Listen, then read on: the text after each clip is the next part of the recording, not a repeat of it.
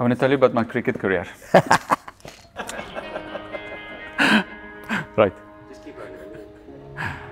Gary Kirsten went from one of the most successful cricket players in the world to one of the most celebrated coaches in the world by leading the Indian cricket team to a World Cup victory in 2011 for the first time in 28 years.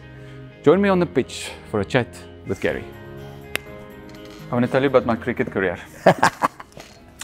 I played in all my cricket career 2 games. First one I was out for a duck, second golden duck. Was I a successful cricketer? That's not enough of a sample size. 2 games is, that's interesting. For us, it's always an interesting coaching piece because again, what we do is, you know, we need to scout and identify talent. Yeah. What are you looking for? You know, so someone said to me, if I could not determine whether you would be a successful player without just knowing the scores. Yeah. The fact that you got 0 runs doesn't tell me whether you could be successful or not. But what I could do is I could watch you in a net situation, and I could start to see things that would either make me excited or not excited about your potential talent or coordination around the sport. That's what we look for. We're just looking for those little flair moments. I mean, you're holding a cricket ball and you throw the cricket ball in the air. I'll start to begin to understand your coordination with the ball.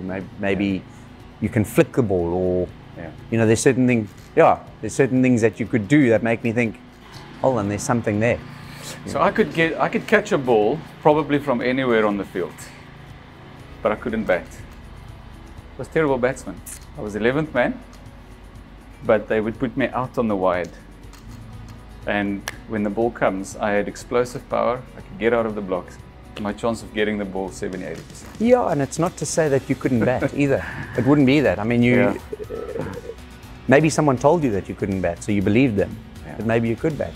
I'm going through that journey with my son at the moment. Wow. Because he's an opening bowler who I think has the potential to actually be a better batsman. But he doesn't believe in his own mind, so he bats 8, 9, 10, and I think he should be batting 5, 6, 7. You know, but I've got to get him to believe it. He's starting to believe it, but I see enough in his game to say, well, hold on, I think he can be a good player, a good batsman.